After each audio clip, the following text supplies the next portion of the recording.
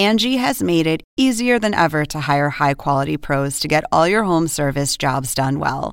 Just bring them your project online or with the Angie app, answer a few questions, and Angie will connect you with local pros who match your specific needs. Or book a service instantly at an upfront price. So join the millions of homeowners who use Angie to care for their homes and get your next home service job done well. Download the free Angie mobile app today or visit Angie.com. That's ANGI.com. In Wichita Falls, Texas, police had 4 unsolved murders, the worst crime spree in the small town's history. For more than a decade, the killer successfully eluded police. But a discarded coffee cup in a trash bin solved the mystery.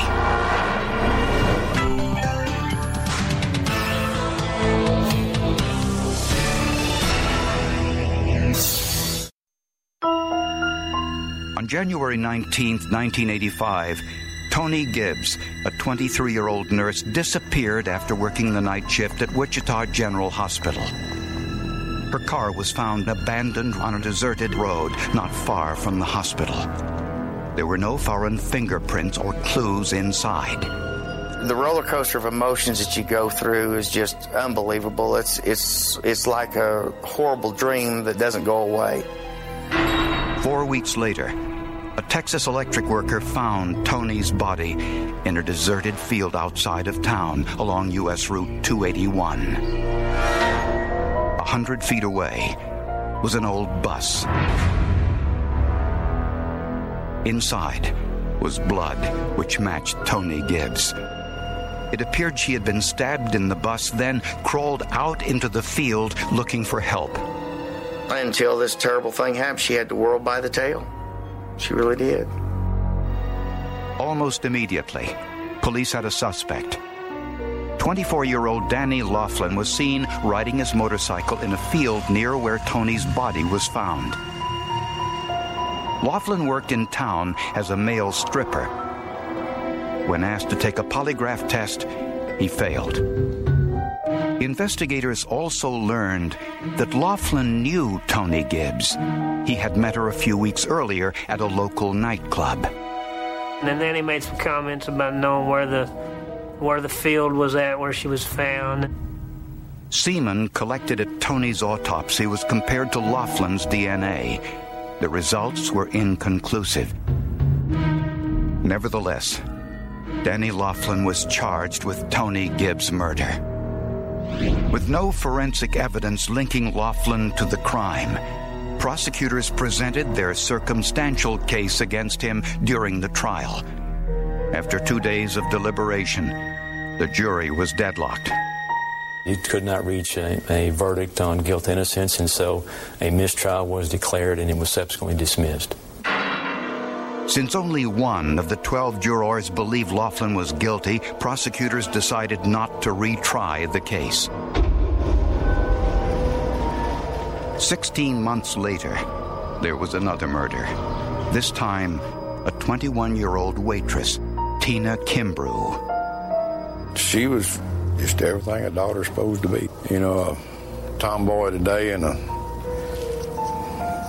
debutante tonight, you know, just perfect. Tina was found dead on the sofa in her apartment. At the autopsy, tiny fibers were discovered in her lungs, an indication she had been suffocated. Those fibers matched a pillow from her sofa. In this case, there were no signs of sexual assault. Neighbors in the apartment complex said they saw a man leaving Tina's apartment about 5 hours before her body was discovered. The man was described as Caucasian, 6 feet 2 inches tall, with dark hair, wearing a baseball cap. Danny Laughlin was not a suspect in this case since he didn't match the description. But a few days later, police got their first break. A man in Galveston, Texas, Farron Wardrip, called police to say he had some important information about Tina Kimbrough's murder. But what did Wardrip know about a murder that took place over 400 miles away?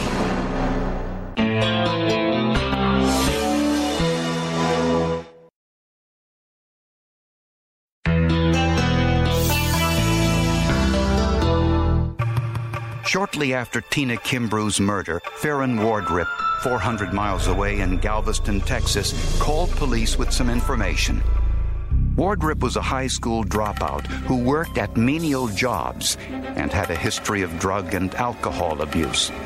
He claimed to have met Tina Kimbrough in a bar where she worked. Tina Kimbrough really was my friend. She knew I had a drug problem, and she knew I had a lot of other things because I, shared that with her. Wardrip admitted he killed Tina. The reason? Tina reminded him of his ex-wife, who ended their marriage shortly before the murder. When the rage and all the violence was occurring, I saw her eyes, I saw her face, I screamed how much I hated her. Police believe that Wardrip confessed because he knew he was spotted leaving the apartment and feared it was only a matter of time before he was caught. In any event, Farron Wardrip pleaded guilty to Tina Kimbrough's murder and was sentenced to 35 years in prison. When I was in prison and I got off drugs and alcohol and got some clear thinking going on and some of my emotions had subsided, that's when I started making the decisions that I was going to come out better than I went in. While in prison, Wardrip obtained his high school diploma and discovered Christianity. Tina's father believed that Wardrip would spend all of 35 years in prison, but he was wrong. In 13 months, they notify me that he's up for parole. And it just scared me to death. I mean, and in my mind, he was going to get out. For 10 years, Robert Kimbrough used every means at his disposal to ensure that Farron Wardrip remained behind bars. But despite the wishes of Tina's family, Wardrip was released on parole after serving only 11 years of a 35-year sentence. Wardrip went to live in Olney, Texas, a small farming community just outside of Fort Worth. There, Wardrip had the support of his mother, father, and 8 siblings. He got a job at the Olney Door and Screen Company and vowed to start his life over. Very nice man, a fine, upstanding man. I'd have trusted him with my kids. I still would. I still have that much respect for him. Wardrip was an active member of the Hamilton Street Church of Christ, where he taught Sunday school. He also remarried. Back in Wichita Falls, District Attorney Barry Maka had other concerns. There were a number of unsolved murders in his jurisdiction. Still unsolved was the murder of Tony Gibbs, and there were 2 other unsolved murders. A year before Tony Gibbs' murder, another nurse, 21-year-old Terry Sims, had just returned home from work when someone knocked on her front door and forced his way inside.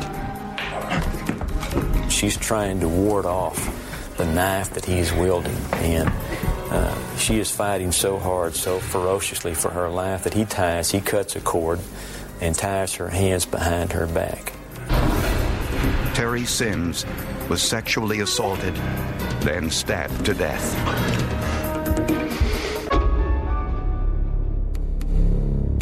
On Terry Sims' shoe was a bloody fingerprint, and a semen sample was preserved for future DNA testing. There had been a few suspects in the murder, but nothing definitive. And a year later, tragedy struck 21-year-old Ellen Blau as she walked to her car around midnight after leaving work at the Subs and Suds restaurant. At that point, he just bull rushed her, hit her, knocked her, pushed her back into a car. Ellen was forced to drive to a deserted field on the outskirts of town, where she was strangled. Her body was left on a grassy embankment. The assailant drove her car back to town and left it on a dark street. Ellen's body was found days later, so badly decomposed by the heat, she could be identified only through dental records. It was impossible to determine whether she had been raped. For 14 years, these 3 murders had gone unsolved. So Barry Maka asked his lead investigator, John Little, to take a fresh look at these cold cases. For Little, finding the killer was personal. I knew Tony Gibbs. My wife knew Tony Gibbs.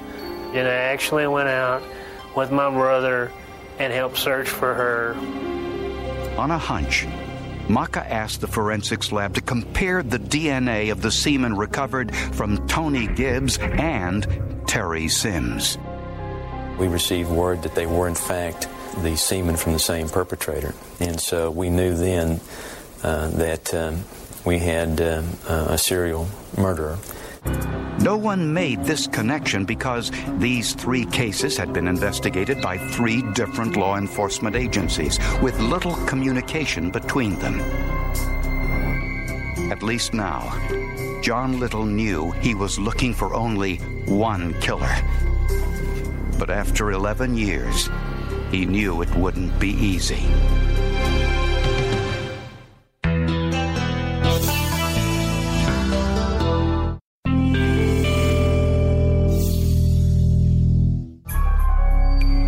When John Little looked through the case files of the 3 unsolved murders in Wichita Falls, Texas, he made an interesting discovery. When Farron Wardrip was in custody for Tina Kimbrough's murder, a policeman asked him if he knew Ellen Blau, who had been murdered just a few months earlier. Wardrip said yes. But that lead was never pursued. They could have come up with a suspect, as me being a suspect, if they would have just, maybe paid him a little bit more attention. And Little found more evidence linking Wardrip. Ellen Blau's best friend, Janie Ball, lived just down the hall from Wardrip, and the coincidences didn't stop there. Miss Ball was a block down from where Terry Sims was killed on Bell Street. So, when I saw that in the file, and knowing there was 2 different agencies investigating this, and knowing that they probably didn't put it together, well, it really snapped together for me at that point. Little also learned that Wardrip was a janitor at the same hospital as Tony Gibbs at the time of her murder. That made a connection to her. He'd worked with her, now she's another victim. Her car was abandoned in the same neighborhood where Wardrip lived. So he decided to go to Olney, Texas, hoping to collect Wardrip's DNA, since police had semen from the murders. Wardrip had been living there since his release from prison in 1996. Little spent weeks staking out the factory where Wardrip worked, hoping to collect anything that would reveal his DNA profile. If we were to get a sample from Mr. Wardrip, I wanted it to be a situation where he did, in fact, abandon any interest in the item so that there wouldn't be any search and seizure problems. From across the street, Little watched as Wardrip took a coffee break after working a forklift. They set the cup up on top of the car. At that point, I had to hold myself back from just running across the street and snatching it. Little noticed that Wardrip threw his paper cup into a nearby trash barrel. Little seized the opportunity. I walked up to him, and I did have a big wad of tobacco in my mouth, and I said, "Do you have a spit cup or something?" And he pointed over to the trash barrel, and he said, "Sure, help yourself." Little looked into the barrel and saw not one used coffee cup, but many. Not knowing which one was Wardrip's cup, Little had to act fast. It seemed like an eternity looking into it. He was standing right over my shoulder. There was still some coffee in the bottom of this cup, and it had cheese cracker crumbs on the drinking rim. And I'd seen him eating the cheese crackers, and I said, "This has got to be the cup." The cup was immediately sent to the forensic lab for DNA testing. manager Judy Floyd examined the cup for skin cells. She noticed the cracker crumbs were still on the cup and felt sure she could retrieve DNA. I swabbed the cup with a sterile cotton swab in order to pick up epithelial cells, and then it was this swab that I actually used for the extraction of DNA. Floyd then compared the DNA from the coffee cup to the DNA from the semen collected from two of the victims, Terry Sims and Tony Gibbs. When I observed the complete profile that I had obtained from the cells from the cup that Mr. Wardrip had used, I could see that his profile was an exact match to the profiles from the crime scenes. To find out how often this DNA profile would occur in the general population, Judy Floyd performed what is called a DQ alpha test, which is a particular location on chromosome number 6. Judy Floyd discovered Wardrip's DQ alpha type was extremely rare. This particular typing was rare enough that combined with all of the other genetic types in his profile, that particular profile would be expected to occur only once in the world's population. Meanwhile, the Austin, Texas crime lab was able to lift the bloody print on Terry Sims' shoe and compare it to Wardrip's fingerprints. It was so far down on the third digit, almost into the palm, that unless you could really just sit there and work with it to get the print and know where it was at, you could take a set of prints and miss it every time. But it was clearly Wardrip's print. I think it was a powerful piece of evidence. He had ripped those shoes off of her and had blood on his hands when he grabbed her shoes to pull them off. Farron Wardrip was arrested and during questioning revealed one last piece of information that police knew nothing about.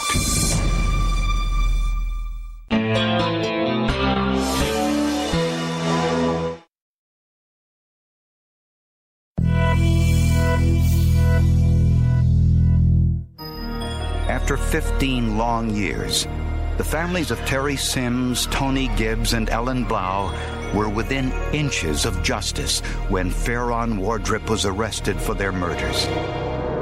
And when he was confronted with the DNA evidence, he confessed.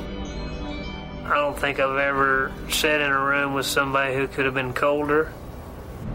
Wardrip didn't realize he was sitting next to the man who trapped him.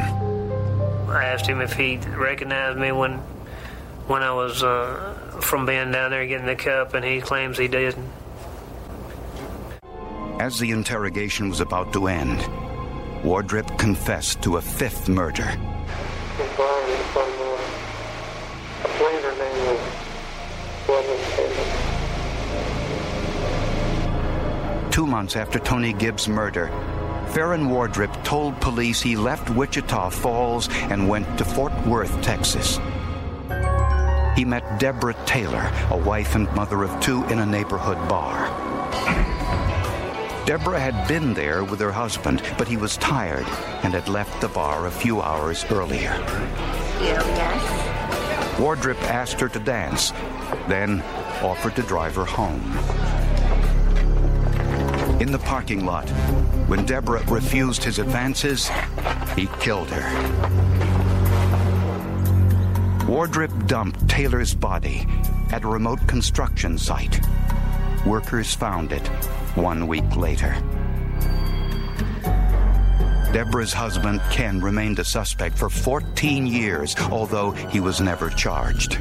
I think Mr. Wardrip should be very glad that these guys got him before I did. The new DNA testing also had another benefit. It exonerated Danny Laughlin, who had been tried for Tony Gibbs' murder but not convicted. Unfortunately, he didn't live long enough to hear about it.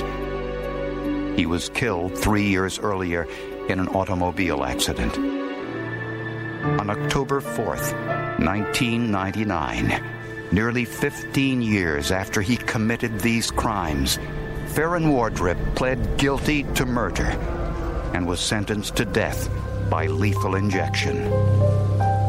I never once thought I got away with it. I knew that I had left evidence behind.